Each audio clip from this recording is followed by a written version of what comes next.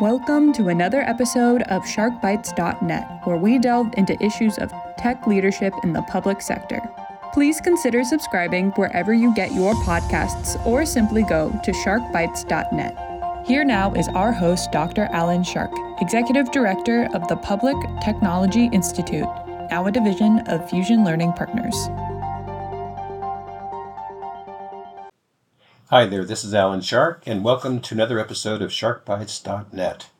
As you may have heard, PTI, the Public Technology Institute, has moved. We are now part of the nonprofit Fusion Learning Partners, headquartered in St. Paul, Minnesota.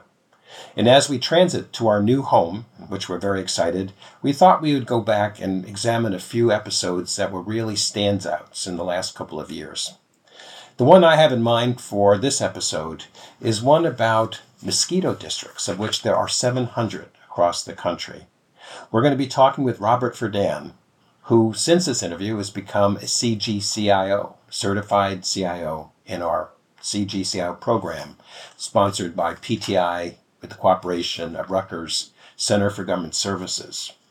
We met at a MESAC event in North Lake Tahoe, and on a chilly evening in November of 2021, we met over a cigar and talked about many things, and I realized this guy's got a story to tell. For those unfamiliar with MESAC, MESAC stands for the Municipal Information Systems Association of California, a great organization. So, without further ado, let's go back to this wonderful episode. Is to talk to Robert Verdan, who is the IT director for the Alameda County Mosquito District. So this is something that is just something that is kind of curious. You know, we think of pests and mosquitoes. We don't always put IT together in all of this. So I thought this would be a great way to start the year and talk about those pesky little things, which I can't even shut off now. There we go. And talk to Bob. And so, Robert, thank you for being on. Oh, thank you for having me, Alan. So we always begin our podcast. We love to get a sense of how people got involved with technology. And I want to start as a child. I mean, was it something that you played with Tinker Toys, erector sets, electric stuff? What got you involved and made you curious to wind up into the technology field? Yeah, well, I'm kind of like all young people, hopefully, that they see the electronics around them. And one of the things that were really picking up steam at the time when I was young was the Ataris and all of the video games that were coming online. I don't want to, that's kind of telltale my age, but it was Pong and all of these video games are starting to come to fruition. So I really was interested in the technology and what made them tick. And so the electronics on the back end is something that I was starting to dabble in at a very young age. So take us a little further. Then somewhere along the line, you got involved with technology in terms of employment. Yeah, well, it wasn't a straight line for me. It never is. It hardly ever is. Yeah, growing up, I actually grew up on a plant nursery, and my dad had a successful plant nursery in Stockton and Vacaville, California. And then in the late 70s, the one in Vacaville burned down. So unfortunately, we lost our business, and my dad, not being the type of person to sit around and let it all go, he bought a lawnmower and a weed eater and all the things we needed to do to start a yard business. So we from there I got into the yard business, which is kind of weird how that connects with technology. But what had happened was during that time he was looking for employment in someplace that had medical insurance because my mom needed medical insurance at the time. She had some medical issues. And so he actually got a job with Alameda County. And once he got a job with Alameda County, I was actually running the yard business in Stockton. And he said, you have to get in with the government. The government's the place to be. And so I said, okay, great. So I took a test for a gardener, and next thing you know, I get hired at Santa Rita Jail. And the first job I had was running a team of inmates, a 25-person crew of inmates. And that was kind of my first step getting into the government. But at the same time, I always had an aptitude towards electronics and towards computer systems at the time. So I was always the person that was fixing the computers for that program. I worked with the sheriff's department, and I always had the ability to be able to jump into an electronic system and get it going. One of my earliest memories is I did have a ColecoVision, and that ColecoVision was a great game, but my friend had, I don't know if you've ever heard of a K-Pro 10. It was a CPM machine. Yeah, I had the K-Pro 2. Oh, really? It looked like a doomsday thing on a big metal suitcase type with a handle, a CPMM, double-sided, single density discs. Oh, yeah. Exactly. So me being young, I lived out in the country, and this guy comes up with this computer, and he wanted to play games. And I said, well, okay, that's great. But I'd really like to look at that computer. So I actually traded him straight across. Little did I know it was probably hot, because that was like a $10,000 machine back then. I wouldn't have had access to it. But that really got me into WordStar and into Personal Perl, which was one of the first databases. And so fast forward, that was kind of a little excerpt from my earlier life. But now once I got into working at the jail, I was able to use those things that I learned when I was a little bit younger on that K-Pro 10. And I was able to make a database of things that we needed to do for the inmates and things like that. And the sheriff's department liked what I did. So the technology I learned when I was younger actually gave me a leg up into the career that I was ultimately going to get into. And fast forward a few more years, I was working for Juvenile Hall, and still is in the same capacity. But we were at a hospital. Our client was for a hospital, and they decided to privatize. The county gave me two options. One, either go into IT entry level or be laid off. I picked the IT side of it, and that's how I ultimately got into technology. This is no straight line, but you certainly had on-the-job learning. So how did it cross the line from these support services to actually get fully integrated with Alameda County in terms of IT? Yeah, it's so early on, because this is probably by then it was my mid-20s. I realized I didn't have the traditional education, and I was basically working a help desk. But I was learning quickly, very quickly. I love my job, and I love the people that I worked with. Unfortunately, they didn't have a training budget, and I wasn't getting access to enterprise level systems. So I made the decision to leave that job and go into one that had enterprise level systems. What's interesting is everybody told me not to go. In fact, the director on that was, we worked well together. And so they're like, please don't go. And so I made that decision to leave. And it was an endless training budget. I could get the certifications I needed. It was actually kind of a step backwards, but I could get what I needed to do to get to the next level. And by doing that, it was one of the best decisions I ever made. Sometimes you got to take a step backwards to move forwards. Correct. And that's what that was. And I stayed there for a few years till I was able to get to the point where I decided I needed more management training. And then I changed jobs once again. I was trying to find all of the pieces of the puzzle to put together to get to that next level.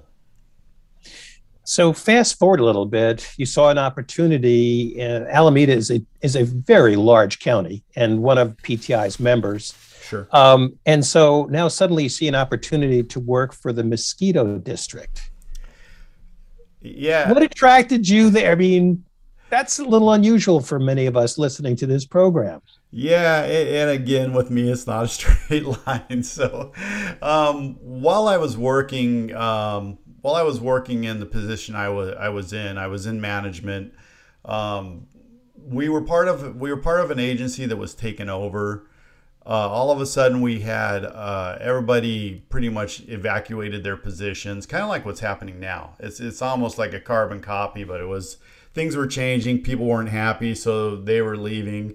So I was very overworked at the time, and I think what happens in the IT field, and correct me if I'm wrong, but it seems like we work ourselves to death. It's the weirdest thing, but we always push because a lot of good people do that. Yes. Yeah, and I was the same way, and I was neglecting my life. I was neglecting a lot of things I shouldn't have because I was pushing myself way too hard, and unfortunately, I had a heart attack, and it was a very big wake up call, and I was looking at what was happening around me, and I thought, I can't continue down this path anymore. And it's strange because after that, I actually started talking to other peers around me, and they were kind of in the same boat. They're like, our stress levels are so high, but we don't know how to reduce them. And a lot of times we bring it on ourselves, like I was saying. So that was my wake up call. I decided I had to make a change. And so I had a friend that was working for the Alameda County Mosquito Abatement District, and a friend of a friend actually, and I had helped her out with a few database issues they had, and we were talking about what was going on. She said, "Why don't you come work for us?" I was like, "I'm working for this huge county, and you want me to reduce down to how many users do you have?" And they had 16 at the time, and I was like, "Wow, I'm going to be bored so quick. This is not worth my time."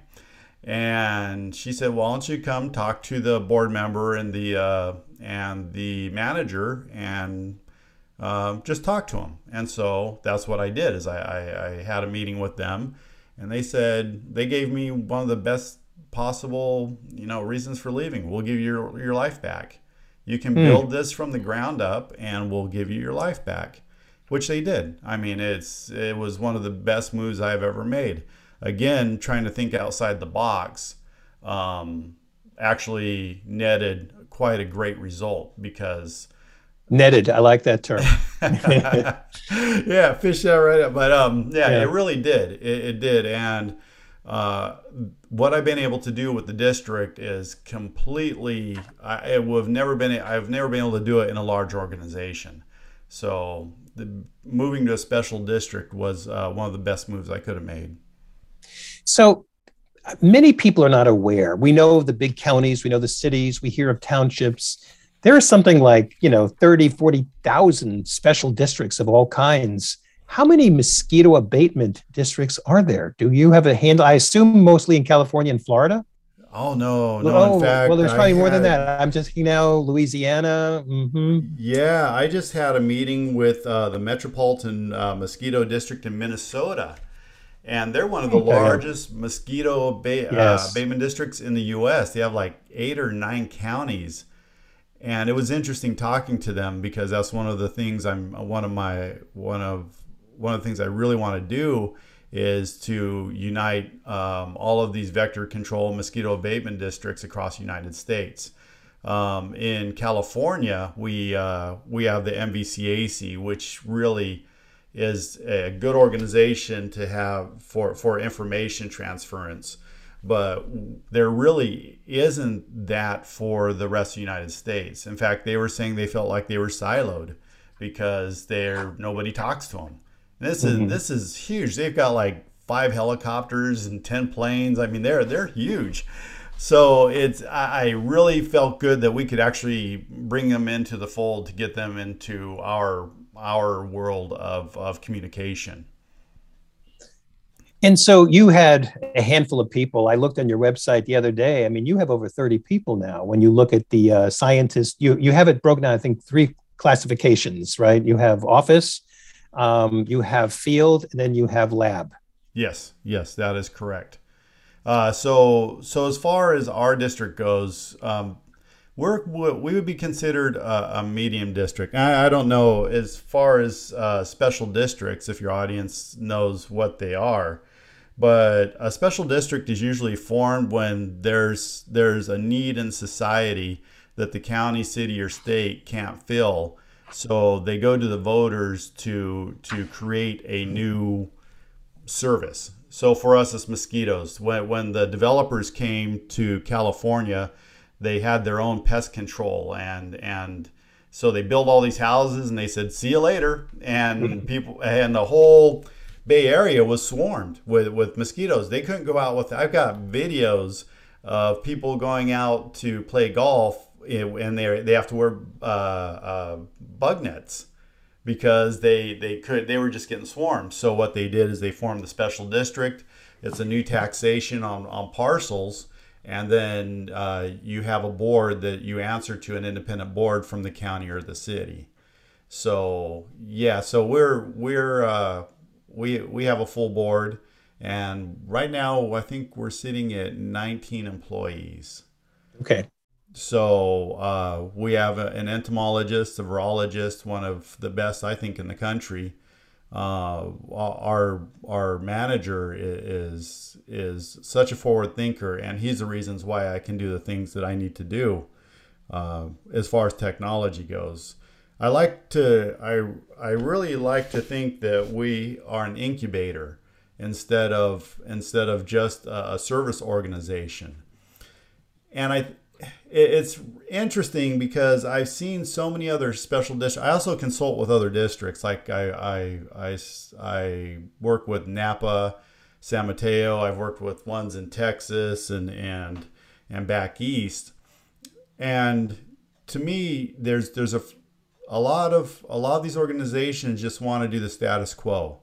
They just want to kill the bugs. And I tell you the truth, I didn't know anything about mosquitoes when I first started, but they want to keep the status quo. One of the things that Ryan Klosnitzer, my manager, when I first came in, he said, I want to be a leader. I want to be on the next level.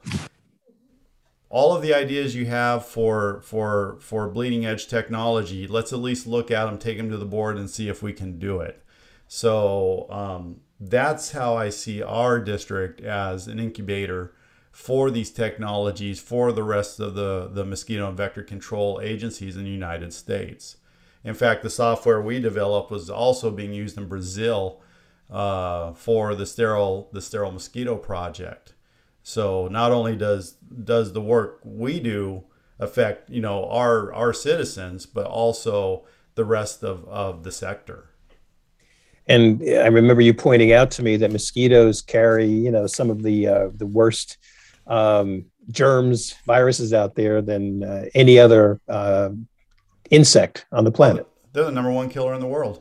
I mean, yeah. Malaria in Africa.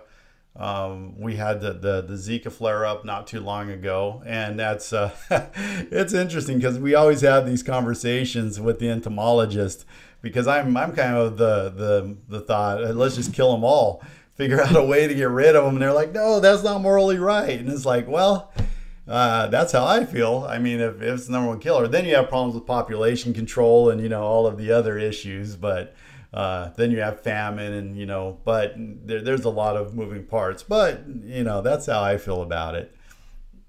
So much of what you do then is to perfect meaningful databases, probably leading to visualized data. What are the technologies you're most proud of?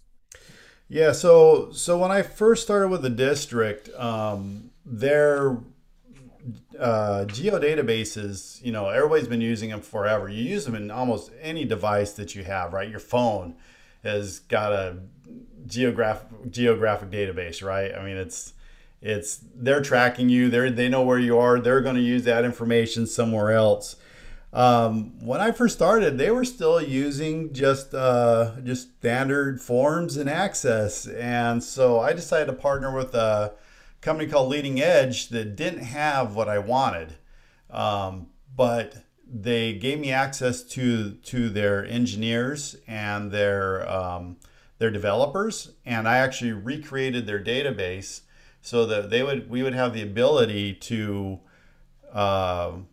actually track the data in real time, what was happening in the field, whether it was with the temperature, rainfall, where the technicians were, the history, so we could actually look at the data and make better decisions on how we treat and when we treat, and how to actually kill mosquitoes in an informed way. So that was one of the first things I did there, was create this database. Well, we recreated the database and have the ability for our technicians to go out and use tablets in real time. So if somebody calls in a service request, we can have somebody at your house. This is for government now. If they're in the area, we can have them at your house in 4 hours. If they have to come back to the district, we can have them at your house within a day. So when people call in for service requests, they're just astounded by it. But we prioritize it. We send it out to their tablets, and the AI, we run it through an AI to figure out, how important it is, where they have to go first, and it works out fairly well. The other thing we do is the other thing that we put in the database is we look for green pools, because green pools. These are swimming pools, correct? Yes, green swimming pools. Yes, sir. And green swimming pools, millions of mosquitoes can breed in swimming pools. So these are neglected just for those, because I already asked this question before.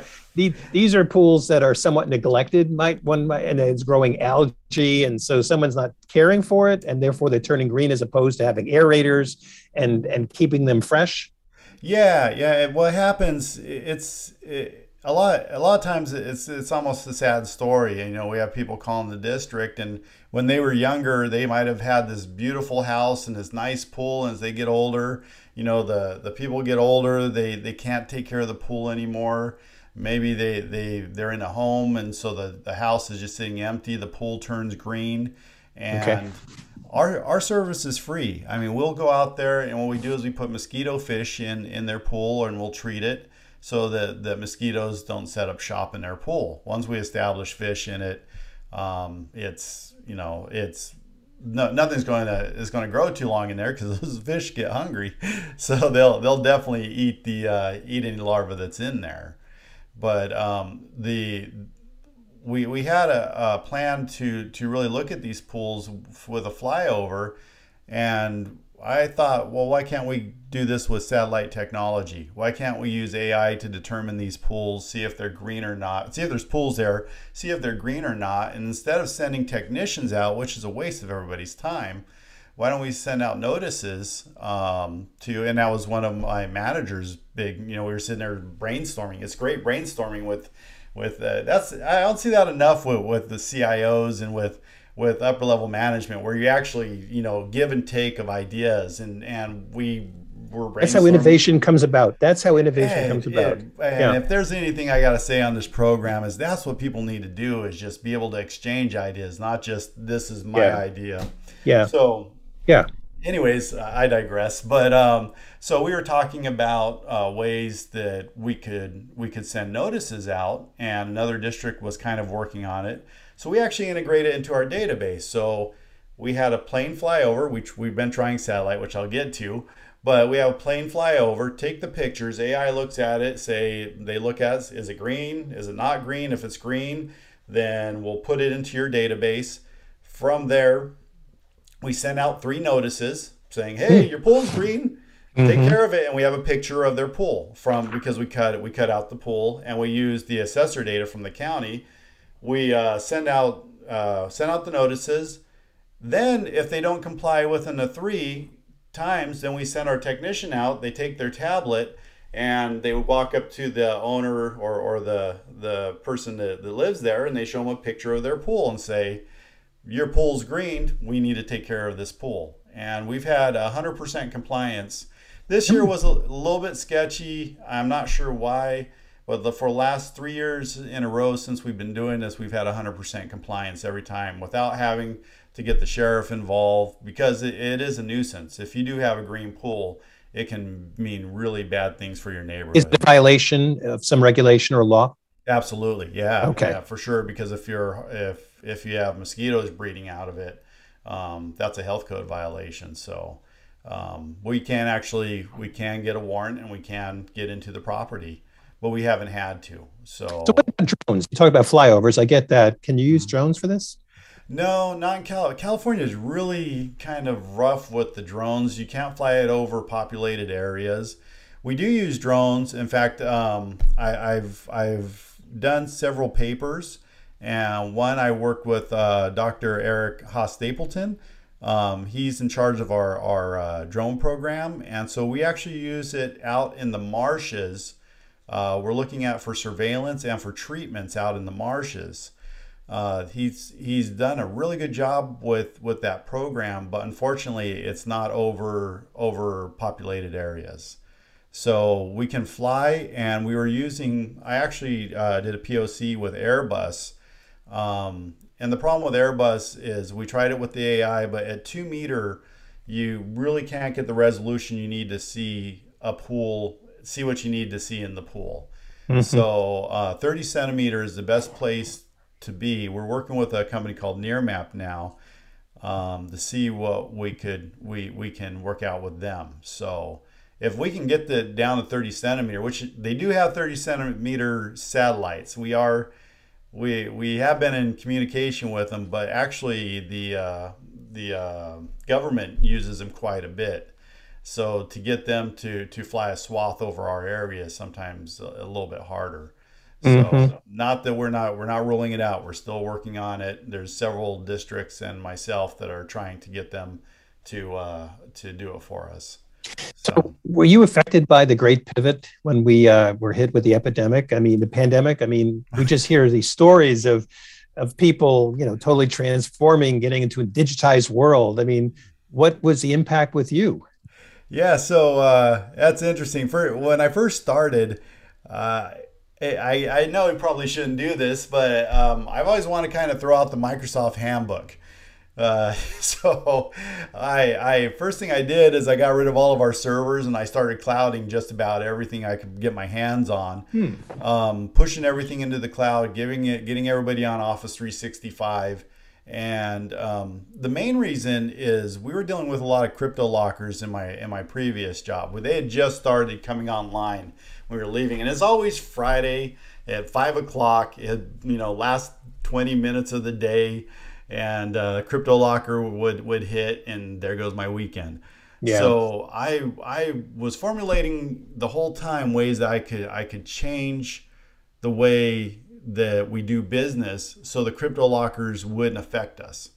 And so one of those things were, man, they love shares. They love shares and they love servers. So first thing you do is figure out a way to get rid of those. And what you need is a large enough pipe coming to, or several pipes, because you got to have redundancies to come to your location, and then put everything in the cloud. Then back that up separately, and I use a company called Backupify that does Office 365 tenants, backs the whole thing up.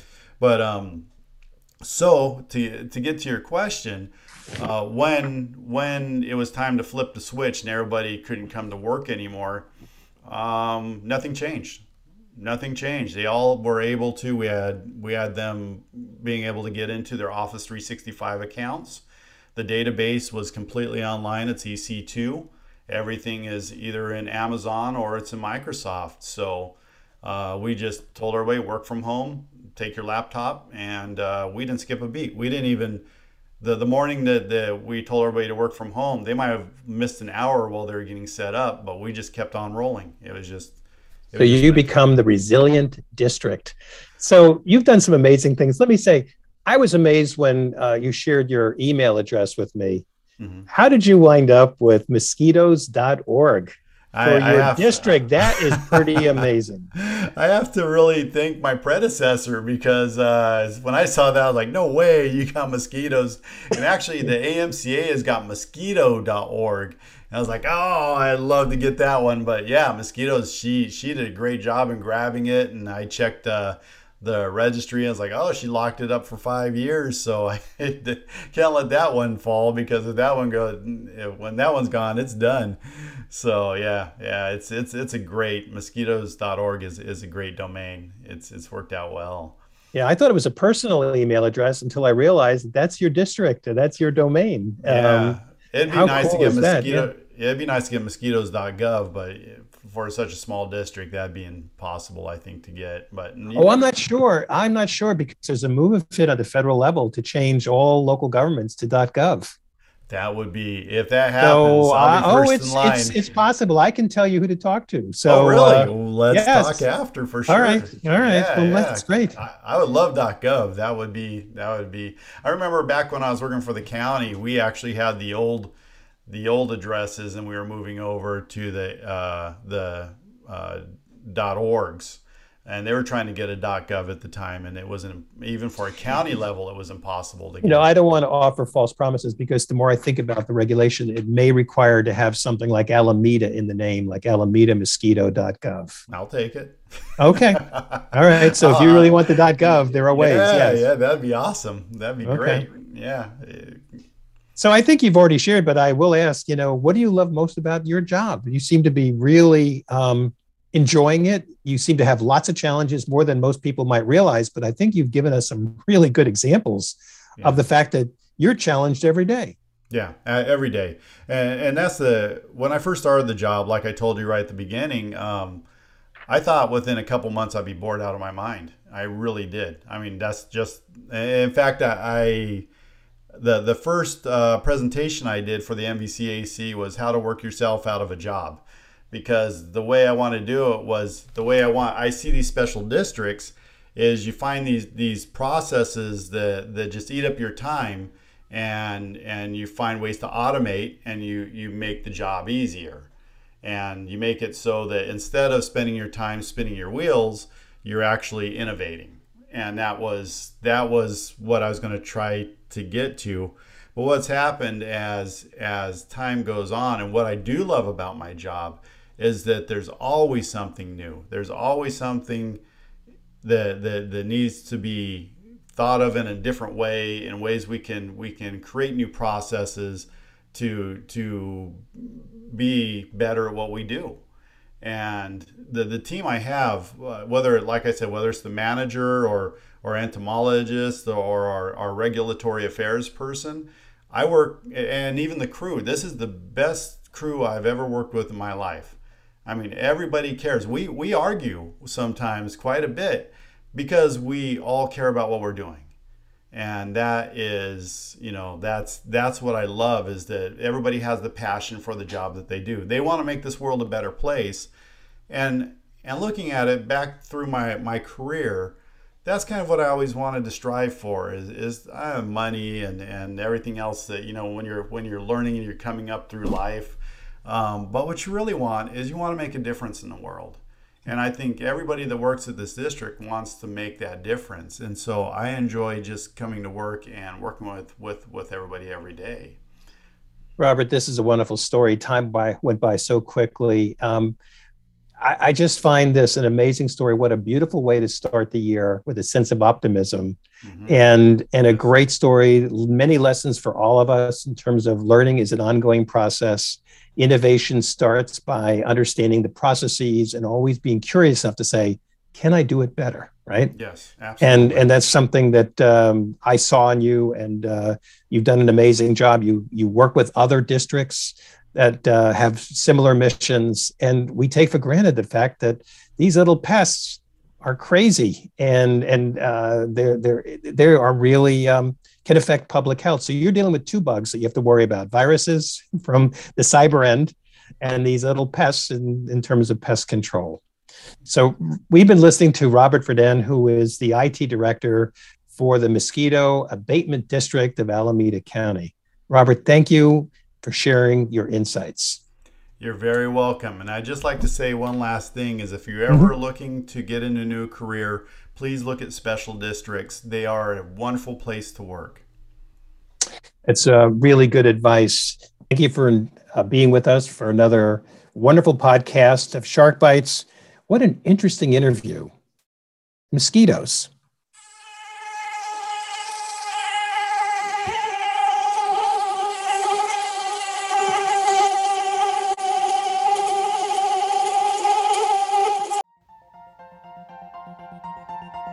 You've been listening to another episode of SharkBites.net. please consider subscribing wherever you get your podcasts or simply go to sharkbites.net. And if you or someone you know has a story to tell, please let us know.